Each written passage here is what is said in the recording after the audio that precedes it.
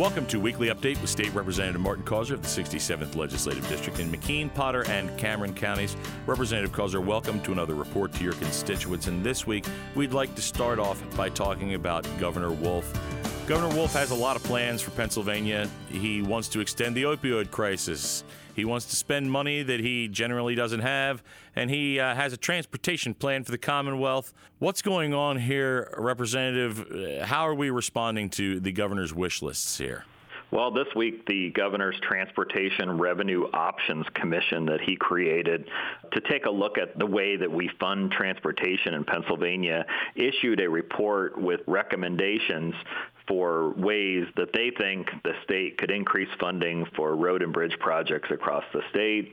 Their recommendations really are ill-timed and going in the wrong direction, quite frankly.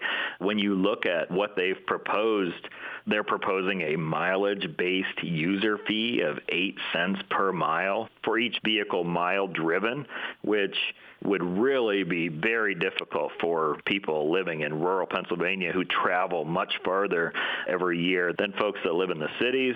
It would involve additional tolling, would include a $1 fee for package deliveries. We'd be the first state in the nation to do that, and would significantly increase vehicle registration and vehicle rental fees. So at a time when Pennsylvanians are still struggling to overcome the economic downturn caused by COVID-19, this is just another plan that, as I said, is short-sighted, doesn't look at the big picture, and would take the state in the wrong direction. So obviously there's much more work to be done in the area of transportation, but the governor's commission is looking in the wrong direction. As we continue to look at the recently enacted budget, one of the things that at least we were not short-sighted about and did look at the big picture was public safety. A lot of news around the nation right now about defunded police departments and having problems in big cities. What did we do in our state budget to make sure that this wasn't going to happen in Pennsylvania? Well, funding public safety is a top priority in the budget and has always been a top priority for me. And the budget that we just passed provides funding for a number of public safety things, including the Pennsylvania State Police. The budget would allow the state police to train 2 new cadet classes, which will add an additional 180 state troopers to protect communities throughout the state.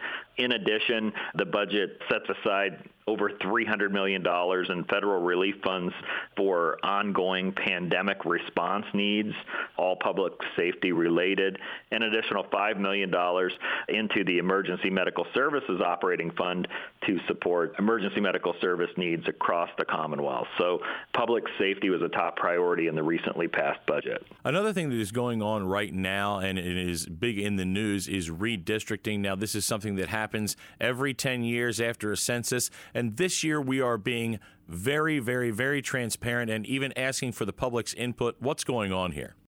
Well, this does come around every 10 years. The state legislature is tasked with redrawing congressional district lines, and we are committed to having an open, transparent process. Pennsylvania residents can now submit comments and input on communities of interest and really comment on how they think the congressional district maps should be drawn. A website has been launched. It's www.paredistricting.com, and it's really a user-friendly website that offers folks the opportunity to comment and submit their feedback. And finally, Representative, I understand that you participated in a meeting, the Allegheny National Forest office in Warren. What did you learn?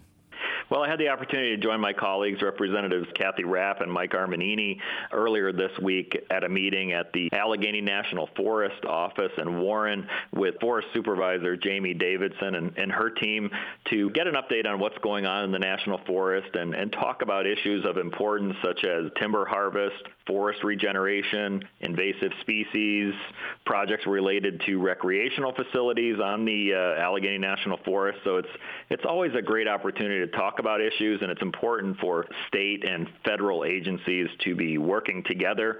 And as policymakers, these kind of updates are very helpful for us in Harrisburg.